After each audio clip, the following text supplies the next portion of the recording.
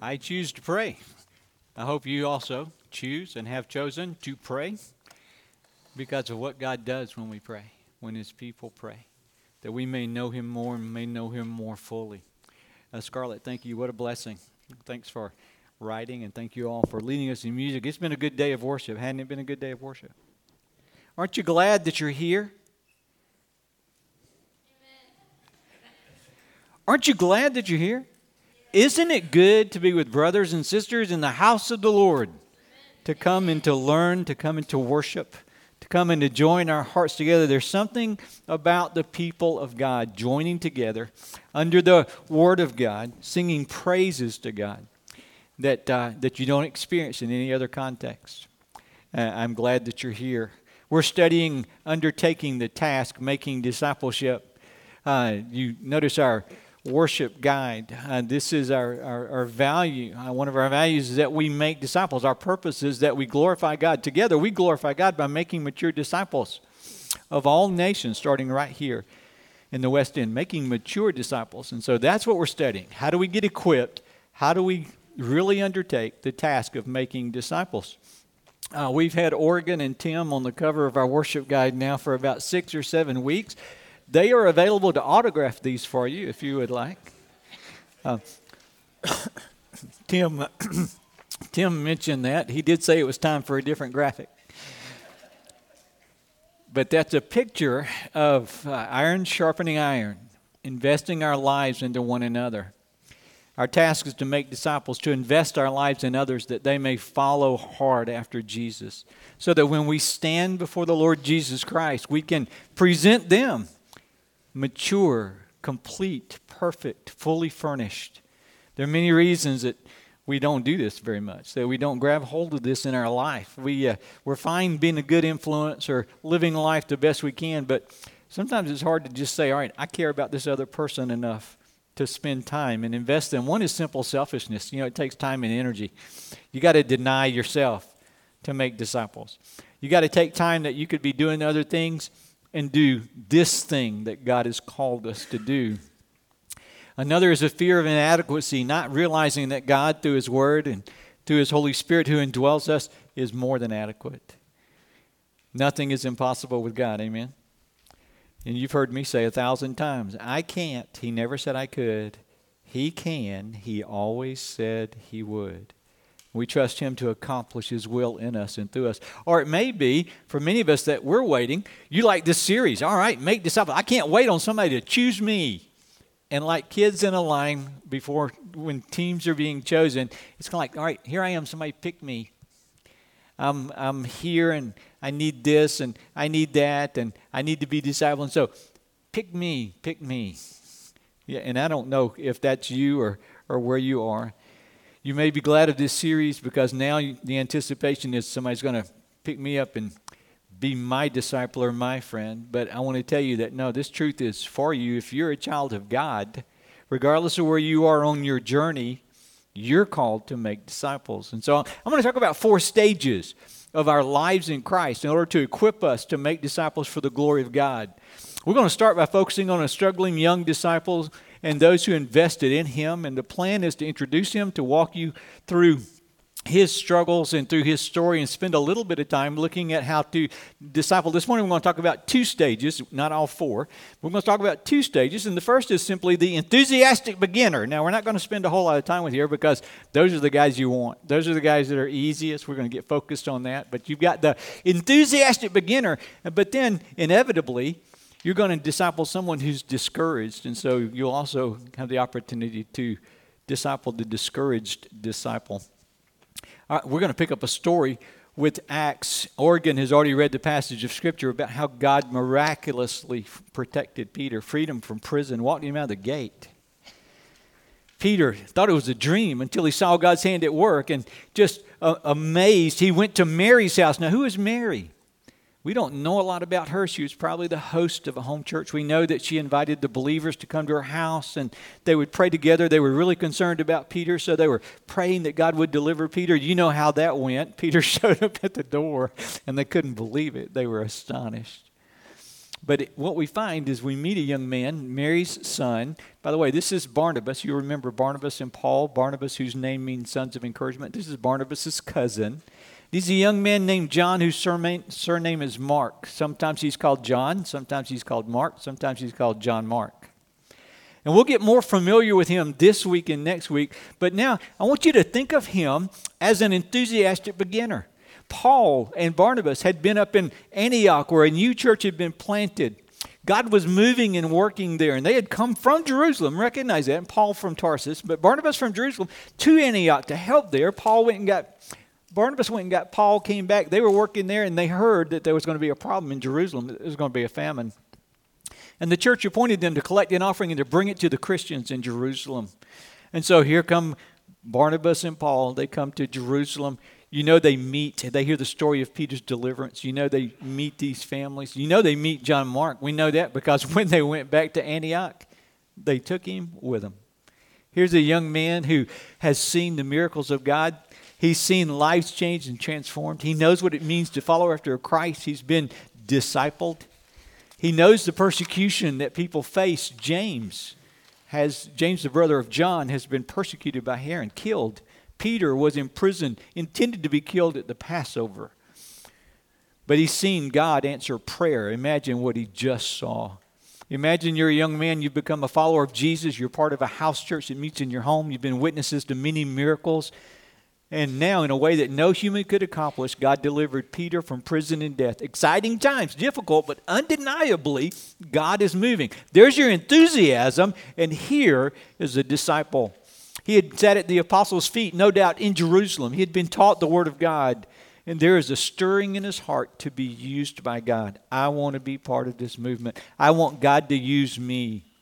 Meanwhile, for John Mark, his cousin Barnabas and Paul had come telling the great work of God in Antioch, and now he gets to go back and help them. It wasn't long after they got back that the leaders in Antioch were praying, and the Holy Spirit said, I want you to set aside Barnabas and Paul. I want you to send them away, send them on a mission trip. And so they began to prepare, and they began to get ready to go on this mission trip. And the next mention that we have of young John Mark is when they left, they took him with them. Isn't that great? He gets to be their assistant. Not only now is he being personally discipled by cousin Barnabas and by the great preacher Paul, now he gets to be a part of a mission team. And I would imagine at some level, he's thinking short-term missions. Are we all about short-term missions? We like those trips in and trips out. This trip became more than that, as we will see. The stage, again, I'm calling the enthusiastic beginner, I think characterizes John Mark's life at this. And it's almost true always of a new believer. You know what it's like to be saved. You remember when you got saved? Your guilt was cleansed and washed. A load was lifted off of you. You've experienced something that you've never experienced before. All of a sudden your eyes are opened. There's a joy in you. There's the presence of God in you. You are a new believer, a new person, and there's an excitement. There's a hunger for the Word of God. There's a desire for this transformation, a recognition that God has already caused in your life. And for those of you who are discipling and you're looking for someone to disciple, it's always good to lead someone to the Lord and then disciple them while they have that enthusiasm, or to find someone who's been saved, because we have a lot of people who got saved but were never discipled. They got saved and it's like, all right, now good, come to church and give an offering. We'll see you next week. And that was the extent of the discipleship that takes place too many times. And yet for many of us, it's not only a new beginner at the starting point of salvation, but maybe you've been not discipled and all of a sudden you come to a service, or you go to a Bible study, or you hear a sermon, or somehow the Holy Spirit just grabs your heart, and all of a sudden you have a fresh anointing, a fresh oil is what David called it in the Psalms. He was anointed king 3 times. The first time when nobody knew about it. The second time over part of the kingdom. And third time, finally, he took it. And it's just an idea of the Holy Spirit coming upon us afresh in you. And there's some truth that you're grabbing. Or some new cleansing, some new mountaintop experience. And you too have the characteristics of an enthusiastic beginner.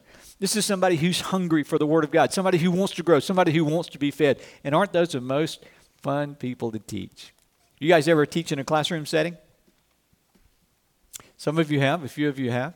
Have you ever taught students who really wanted to be there? Those are the ones you want to spend time with. Have you ever tried to teach somebody who didn't really want to be there at all? Yeah, most of us who have been in a classroom setting have. That's the greater struggle. We're going to get to them next week. But this week, we're going to talk about the enthusiastic learner. So what do you do? This is the most fun and fulfilling time to enter a discipling relationship. So what do? You, first of all, remember what we studied last week. You teach. Let the word of Christ dwell in you richly. You remember from Colossians chapter 3, let the word of Christ dwell in you richly. Doing what? Teaching and admonishing. And now I do want to give just a couple of things really quick. You need to be directive when you're teaching and instructing. As I said last week, your priority is to help them develop a devotional life with God. The first thing you give them is not a list of to-dos and don'ts, a list of simple behaviors. The first thing that you do is you instruct through the Word of God, and you open the Scriptures and you help them learn how to, on their own, connect with God in prayer. How to open the Word of God and ask the Holy Spirit to enlighten their minds and their soul. You assign passages on prayer. You pray with them. You listen to them pray. You teach them the importance of praise. You teach the importance of confession and repentance. You teach them the importance of supplications and making your request known to God. And you teach them the reality of the song that we just heard sung, that when they pray, God changes them as they yield and say, nevertheless, not my will, but thine be done. Isn't that a great place to start? Isn't that a fun place to be? You can do that with your children. You can do that with your parents. You should be doing it with your spouse. But you ought to be doing it with your friends and somebody that God brings into your life. Hey, can I pray for you? I got a problem. Got somebody. Hey, can I pray for you? Let's do that right now. There's a kind of prayer that God calls a prayer of praise. We got to remember who we're talking to. And there's a kind of prayer that God calls intercession, where we bring our requests and make them known to Him. And you open your mouth after speaking the Word of God, and you talk to God in their presence. And by the way, when you're in the intentional discipling relationship, can I encourage you to do something? Be quiet and listen to them pray. Because there's a lot of conversations I've had where we've sat and people say, will you come and pray for me? Will you come and pray for me? And I will share Scripture, and I am happy to pray on people's behalf. But then I will say, now, I want you to talk to God.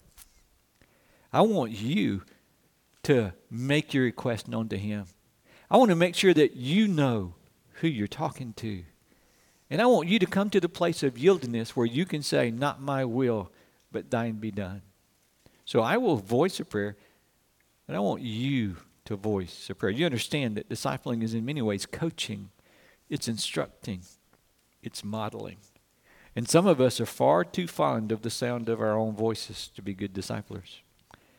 And we need to be quiet and allow God to work in the heart. And again, when we talk about teach, there's always the subject. You teach Scripture. You memorize Scripture. You go through a book at a time. For instance, the Gospel of John, narrative demonstrating who Jesus really is. Or you can go through a book with them. There's one I highly recommend called Living by the Book. It's by Howard Hendricks and William Hendricks. And it is simply how, as a new believer, you can open the Bible and allow God to speak with you and how it directs your life. First thing is teach them. The second thing is go with them. Paul and Barnabas took John Mark with them to Antioch. And then when they went on the mission trip, they took John Mark with him on the mission trip. And you need to spend time with this enthusiastic beginner. Back to our story, Paul, Barnabas, and John Mark make their way to the island of Cyprus. It's likely John Mark's first time to travel so far. All things start well. They preach in the synagogue of the Jews. Now, there's no record in this passage that anyone believed. That's important. It's different than Jerusalem at Pentecost. It's different than Antioch when they got there. And so it is a more difficult place for the gospel to take root. You can be sure that where God is moving, opposition is coming. They arrive at Paphos, where the governor's mansion is. His name's Sergius Paulus. He's an intelligent man. He wanted to hear the word of God. But he had an advisor called Bar-Jesus, also known as Elymas. And he was a prophet, quote unquote, or a sorcerer. He openly opposed the gospel message that Paul and Barnabas were teaching, and he tried to turn the governor from the faith, but it didn't end well for him. You guys will know the story. Paul told him, be quiet. You're acting against God, and you will be blind. And so he lost his sight for a time. The governor believed, and there were others who believed.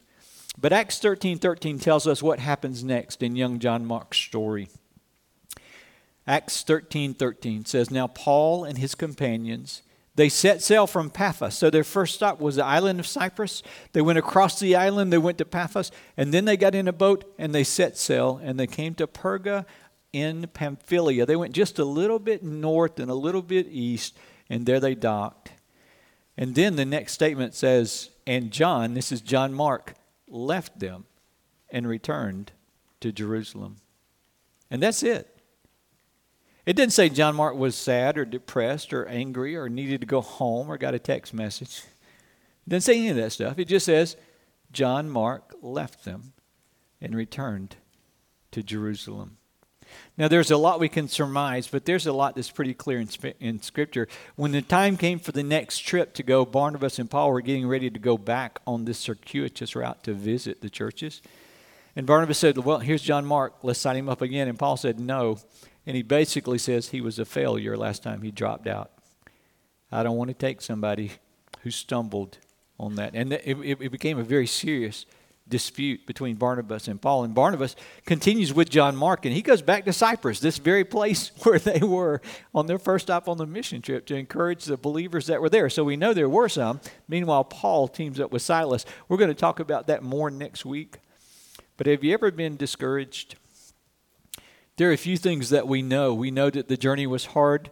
The results were not like what John Mark had witnessed in either Jerusalem or Antioch. We know they faced stiff opposition, and it was victorious, but certainly there was some battle weariness that came along with that. It is probable that John Mark was tired and overwhelmed and worried. It is clear from Acts 15, Paul considered his withdrawal a failure. John Mark was also carrying the weight of disappointing the very men he wanted to most please and emulate. He's a discouraged disciple. That's the second stage of being a disciple. I'm calling the discouraged disciple. I started to call it the frustrated follower, because frustration and discouragement go together, don't they? As a matter of fact, I've got about 7 names for each one of these. I'm giving you the most memorable ones, I hope. If you've been a believer for any length of time, you know what I'm talking about. You remember the excitement and determination of past days, but you stumbled, or perhaps stumbled repeatedly, or it's just a dry time and discouragement takes root. Well, in a discipling relationship, you may be saying, "All right, let's do this," and all of a sudden they stop showing up. You guys ever have that happen? Hey, I'm going to go back to a class. When I was in Hattiesburg, Mississippi, I taught sign language classes because we were interpreting training, because we had deaf people who always sat in the congregation right there. And every time we would start to have the next semester, we would start a brand new sign language class. And our average attendance on the first day of sign language class was about 15 to 18 people. That's a great size class for sign language. By week 3, we were down to about 10. And typically, by about week 6, we were down to about 4. And we began to kind of jokingly say, we need to start with 100 so we can end up with 20. And that's kind of how it went. There was an enthusiasm at the beginning, but then because of weariness, fatigue, failure to practice, lack of discipline, whatever, they disengaged. In a discipling relationship, people will disengage from you. They will stop showing up, or they'll show up unprepared, or they keep changing the subject. And you as a discipler will have times of discouragement. And so here's what the issue that we're facing right now. Here's the question. How do you disciple a discouraged disciple? And how do you keep from discouragement yourself? Now, we don't have that text. It's described what Barnabas did, and later Peter, by the way. Can I give you some hope? This young man who was so discouraged, who left the mission trip, who Paul rejected as a ministry partner, later Paul depends upon and relies upon. This young man was probably discipled by another man named Peter. You guys are familiar with him. Peter calls him in the book of 1 Peter chapter 5, he calls him, John Mark, my son. You guys remember Matthew, Mark, Luke, and John? Mark is John Mark, the author of the gospel. Largely, probably, recording the sermons that Peter preached and writing down the memories that Peter shared. And so we have a young man who is ultimately greatly used by God, but at this point, he's discouraged. How do you disciple a discouraged disciple? Well, the first thing I want to say is simply stay engaged. Don't give up on them too quickly. In James 5, we have the command, my brothers, if one of you wanders from the truth or someone brings him back, if he slides downhill and away, let him know that whoever brings back a sinner from his wandering will save his soul from death. And you remember Galatians chapter 6, that when somebody struggles or they stumble or they're overtaken, entrapped, ensnared in a fault, you who are spiritual, restore them. Don't be too quick to quit on them. Stay with them for a while. You have to be tender and you have to be tough. When you're dealing with discouragement, you have to be tender and tough. Discouragement is a temptation that is common to man. And in dealing with it, sometimes we need tenderness and sometimes we need to be tough. Either way, get this. Discouragement is not to be tolerated or wallowed in. It's to be fought. You guys ever wallow in the slough of self-pity and discouragement? You ever been there? Nothing I ever do seems to work. And nobody likes me. And it's hard. And I'm tired. And it's too big and it's too much. And I just can't keep going. Can I tell you that discouragement, while common, is to be battled against and defeated in the life of a Christian? Now, for us to look at how to do this, I want to talk about a discouraged people. If you have a copy of your scriptures in your hand, you ought to look at Nehemiah chapter 4. And I will tell you, in my studies, I cheated a little bit. In Sunday school, I taught all the way through the books of Ezra and Nehemiah this morning. How about that? But as I was studying for that and I was studying for this, I saw a perfect example of what Nehemiah did to encourage a discouraged people. And so if you'll open your Bibles to Nehemiah chapter 4, I want to talk about what happens. The children of Israel had been freed to come back to Jerusalem. Most of them didn't come, but some of them did. There are probably 70,000, 80,000 people in Jerusalem at this time. They've already rebuilt the temple, and it doesn't look anything like the old one did, but they have a temple, and they're offering sacrifices, and they're worshiping. But the walls have been destroyed, and it's time to build the walls. And God calls Nehemiah. He gains the favor of the Persian king. He is resourced, and he comes, and he examines what to do, and then he goes to the people and says, it's time, guys. Let's build a wall. And they're excited. They know it's time, and they're ready. They go from being enthusiastic they go to being enthusiastic beginners quickly. Let's go. Let's clear this rubble out. Let's get stones and timbers. Let's rebuild these walls. But here's what happens in verse 7. When Sanballat and Tobiah and the Arabs and the Ammonites and the Ashdodites heard that the repairing of the walls of Jerusalem was going forward, and that the breaches were beginning to be closed, they were very angry. And they all plotted together to come and fight against Jerusalem and to cause confusion in it. And we prayed to our God and set a guard against as a protection against them day and night. Listen, they were weary. They had been doing the walls. They had been working. They were tired. And now they have opposition. Sanballat and Tobias is threatening them. And again, they were, in verse 10, it says in Judah, the tribe of Judah, the leaders, the ones who should have been cheerleading here, it was said, the strength of those who bear the burdens is failing. There's too much rubble. By ourselves, we will not be able to rebuild the wall. This is a discouraging thing. Here's the issue. They're just overwhelmed. They're tired, and they were overwhelmed at the size of the task. It's just too much. And they were worried. The enemies were coming against them. The enemies said, verse 11, they will not know or see till we come among them and kill them and stop the work. We're going to surprise attack you guys. We're going to kill you. So they're tired. They're overwhelmed. And now they're worried. And even their kinsmen, verse 12, were telling them they ought to quit. At the time, the Jews who lived near them came from all directions and said to us 10 times, again and again and again, you must return to us. You can't do it. Quit. Stop. Come home where it's safe. And yet God had given them a task to do. What did Nehemiah do? How did he encourage them? And I want you to walk through this with me and do it quickly. And I want you to think about it in two ways. Number one, if you're discouraged, this message is for you.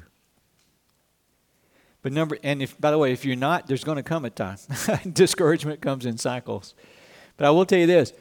Many of us deal with discouraged people often, frequently. Here are things that you can do to help a discouraged disciple be restored to intimacy with Christ and joy. You ready? Are you ready? Yes, sir. Okay, all right.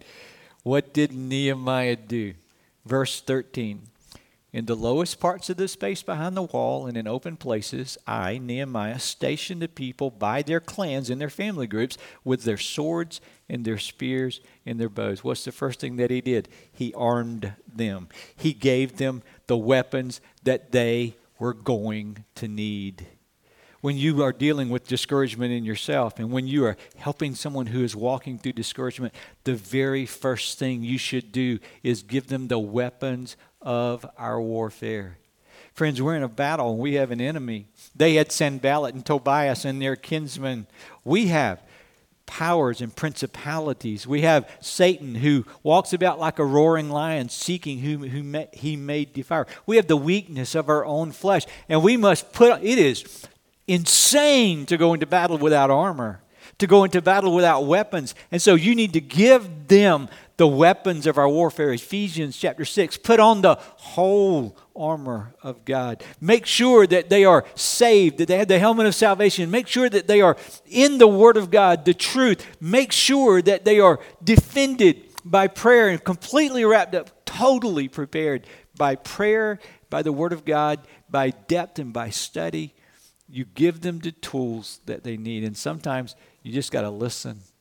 You just got to listen to them talk and find out what's going on in their life. What is the situation that they're dealing with? The Word of God addresses every concern. It addresses every need. It is sufficient for every situation. He armed them. Verse 14, what do you do next? I looked around and arose and said to the nobles and to the officials and to the rest of the people, don't be afraid of them. Remember the Lord, who is great and awesome. Remember the Lord, who is great and awesome. On your outline, you may want to put, He assured them, or you should assure them. Can I tell you something? I can tell you one thing that is inevitably and always true about discouragement.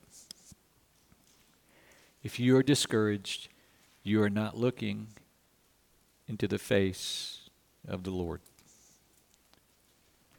If you're discouraged, it's because you have not set your mind on things that are above. If you're discouraged, it's because you have forgotten who God is. And you have forgotten what He has done.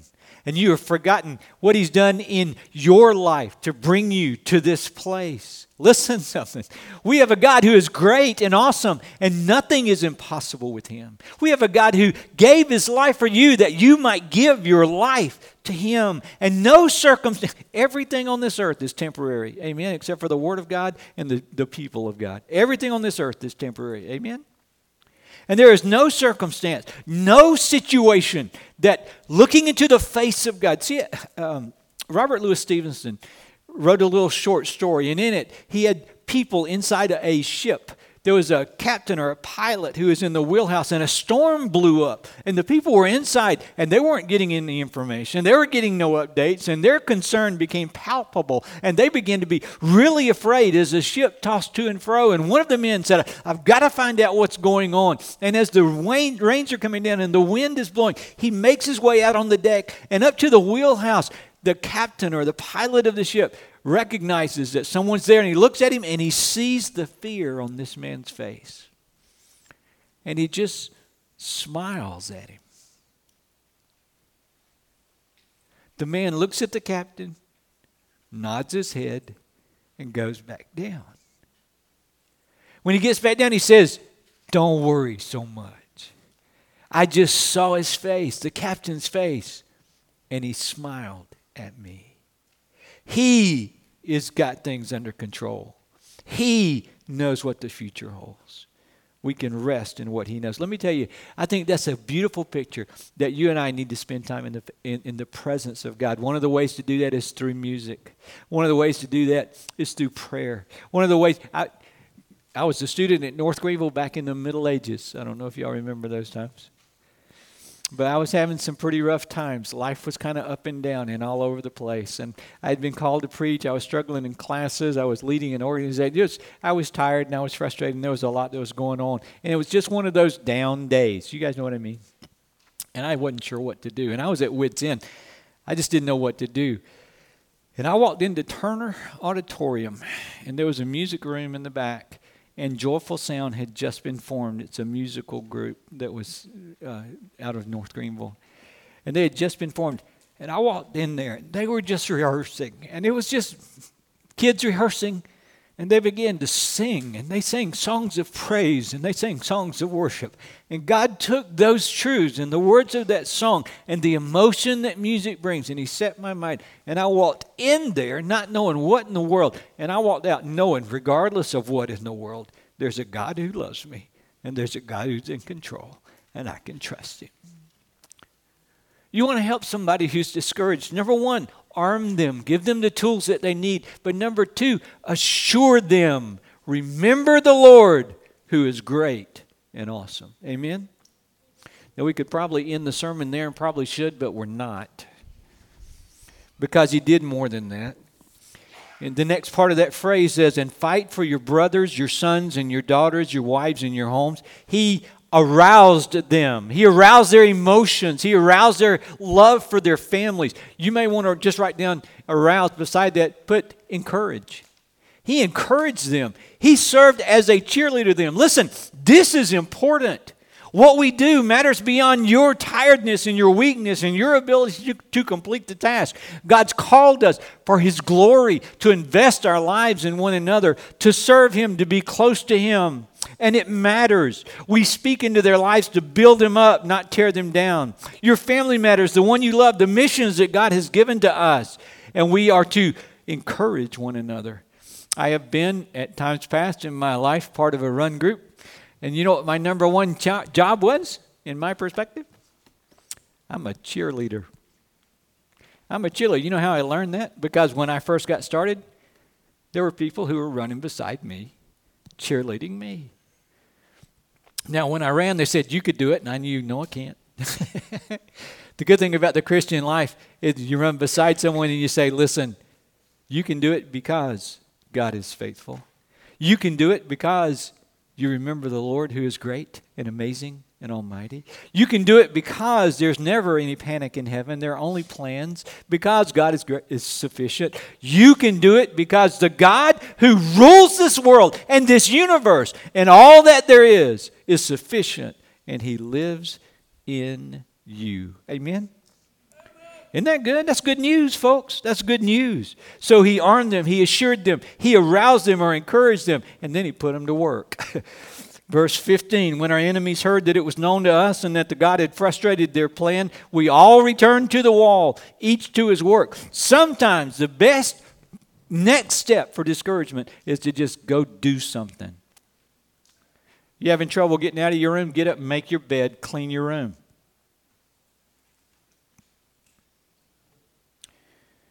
You struggling with what to do? Find something and put your hand to the task. The worst thing for discouragement is to settle in a morass of self-pity. You guys ever been sick? I mean, physically sick? What kind of sick do y'all get? Do y'all get sick, I need somebody to take care of me? Or do y'all get sick, leave me alone, go away? Which one of y'all? Depends. Kind of depends. My wife was sick last week, bless her heart. And she's a precious, precious lady. I just hate it when she's sick. And, you know, you just don't feel like doing anything. You're physically ill. And I walked into the house, and, of course, she was tired, and she was hacking, and she was coughing, and she had all of the things that were necessary to take care of someone that's sick, to take care of herself. Because I will be honest with you, she's way better at taking care of me than I am at taking care of her. When I'm sick, she is right there, and she's always asking. When she's sick, I'm like, honey, I'll pray for you. Anything I can do before I go? See you later. Boom. So She's way better at taking care of me than I'm taking care of her. But after she got to feeling a little bit better physically, and after she got to being able to move around, she got out and did something. She got in the car and she went to the store. And then she got out and she did a little bit more. And then she got out and she did a little bit more. And there's this, I don't know, there's just a kind of a dark cloud of discouragement that you got to work your way out of. You got to put your hands to a task. You've got to take a step. You've got to make some movement. And when you're discipling someone and you find them in this spiral, that's when the tough comes in. You step in there and say, do this. Now, if you can't do it by yourself, come do it with me. But do this. And you put their hands to the task. That's what Nehemiah did.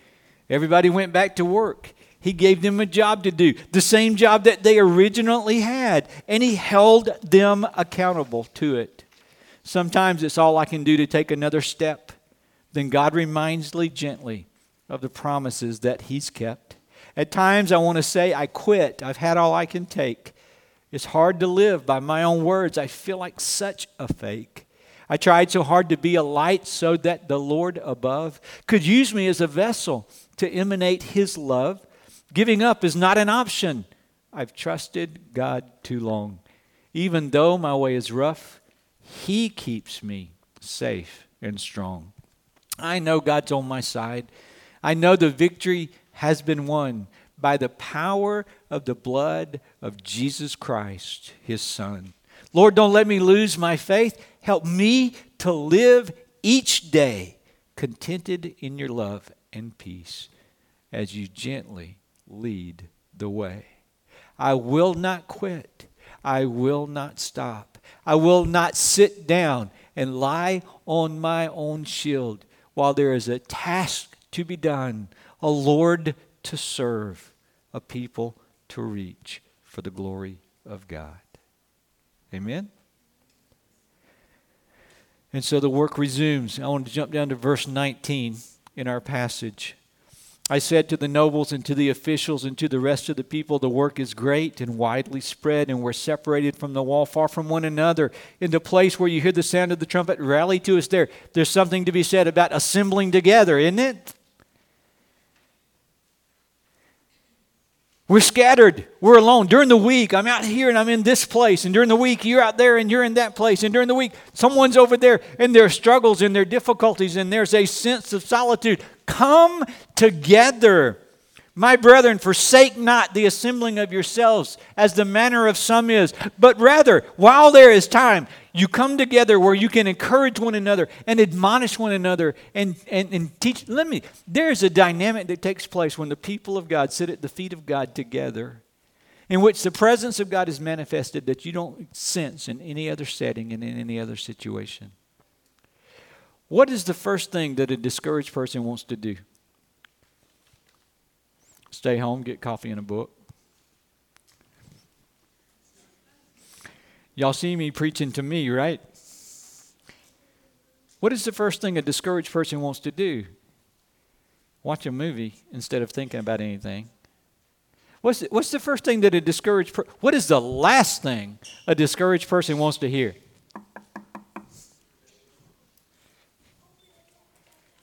You know what you get to do as a discipler? Go get them. Go get them. Depending upon the intimacy of your relationship, you invite them and you text them and you call them. You offer to go pick them up. You don't lose touch. And if they don't make it the first week, you try again the second. They don't make it the second, you try again the third. There are times when toughness and love calls for determination. And you make whatever it takes. They need to be connected to the church, to the assembly of God. And by the way, streaming is not a substitute, and a sermon on tape is not a substitute to gathering with the people with God. Verse 21, so we labored at the work. Half of them held spears from the break of dawn until the stars came out. And I said to the people at that time, let every man and his servant pass the night within Jerusalem, that there may be a guard for us by night. We need a guard. We may labor by day. So neither I nor my brothers nor my servants nor the men of the guard who followed me, none of us took off our clothes. Each kept his weapons at his right hand. We didn't even get undressed except to clean. We were ready all the time. We were vigilant. The last thing that he does is he admonishes them. He warns them. He says, hey, don't go out in the night. Don't be sneaking out of the walls. Don't be careless. Don't play around. Much like Peter said, be sober, be vigilant. Satan is like a roaring lion seeking whom he may devour. What do you do to them? Here's what you do. When you're discouraged, here's what you do when you're helping someone who's discouraged. You with me? You arm them with the Word of God and prayer, with the application of Scripture for the situation that they're facing. You assure them God is still God, and He's still in control, and He still loves you, and He's still moving, and He's still working, and you can trust Him. You arouse them. You be a cheerleader. You encourage them. You speak courage into their lives. You apply them. You give them work to do and accountability to respond to. You assemble them. You keep them connected with the body, and you admonish them. You warn them. You warn them about vigilance and the need, and that there is an enemy. And the last point, and this is it, obviously, but you pray. You pray. You pray fervently. How many people can you fix? None. Only God can do that. But you know what God wants to do? He wants you to be the vessel, the channel that He uses to speak truth into their life so that He transform their heart. And to do that, you have to pray. Now, we got to get beyond, Lord, bless him, and Lord, bless her, and Lord, help him, and Lord, help her. You got to get beyond that. You need to read Nehemiah's prayer in Nehemiah chapter 1 when he became aware of the condition of Jerusalem. You need to read Paul's prayer in 1 Thessalonians chapter 1 and Ephesians chapter 3. There's so many places. You need to read the prayer of the Lord Jesus Christ on your behalf, recorded in John chapter 17. I got to tell you, when you pray for me, I want you to spend some time over it, would you? I want you to spend some time over it. I don't want you to pray, Lord, bless Marty. No, I want to be blessed. Don't misunderstand me. But can I tell you how to pray for me? I want you to pray that God will keep me close to Him.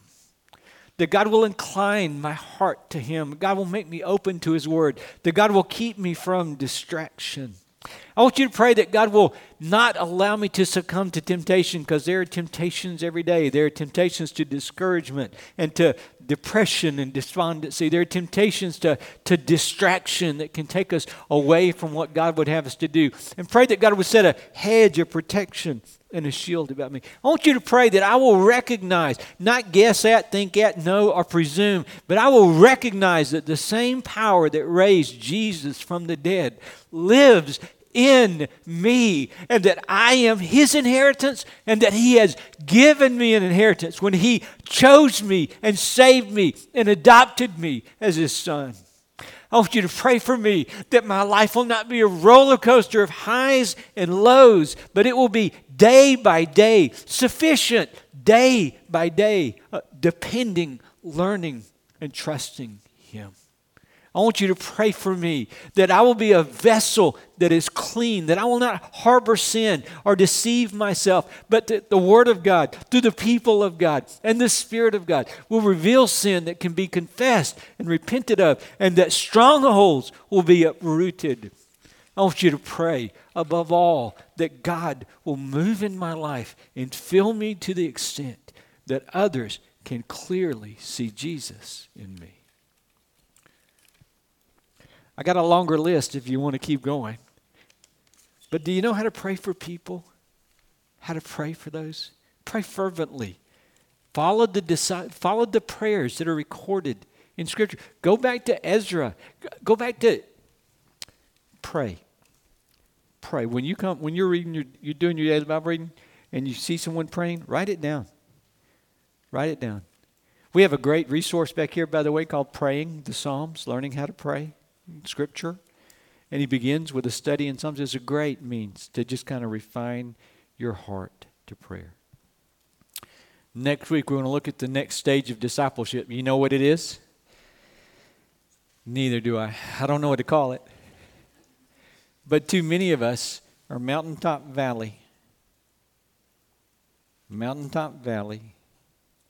Mountaintop Valley. So you guys can figure out a name for that. I've got people that are helping me trying to wordsmith this. We go from enthusiastic beginner to discouraged disciple to what? I don't know. Wayward walker? Probably not. Y'all can do better than that. But how do you deal with someone who is up one day and way off the next? And then up one day and then way off the next? How do you deal with that? How do you make sure that doesn't happen in your life? And then the fourth stage is what?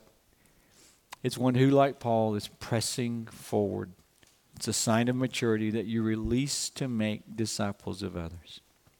Father, I pray that you will help us, first of all, take the task of making mature disciples for your glory.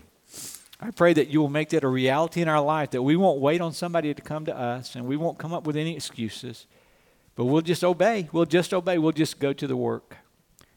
Father, I pray that you will bring enthusiastic beginners into our life, people who are excited to learn, that we can rejoice with, that we can give clear instruction to and guidance to, that we can prepare and equip, as Barnabas and Paul did for this young man, to deploy into ministry. So, Father, I pray that you'll let us have that privilege. Father, I also pray that you'll help us as we walk alongside of one another who are discouraged. Help us to be armed. Father, help us to be assured of who you are and recognize our identity in you. Father, I pray that you'll take us through all of the steps that Nehemiah models as you equip us to not wallow in discouragement, but to be effective. Father, I want to thank you that the walls were built in only 52 days. Sometimes we think that there's no end or there's no hope. And again, you assure us that there is. That success is right around the corner, that peace is right around the corner, that the joy that we anticipate from the completion of the task is right around the corner. We look forward to your return soon and very soon. Father, be glorified in us. In your name I pray. Amen.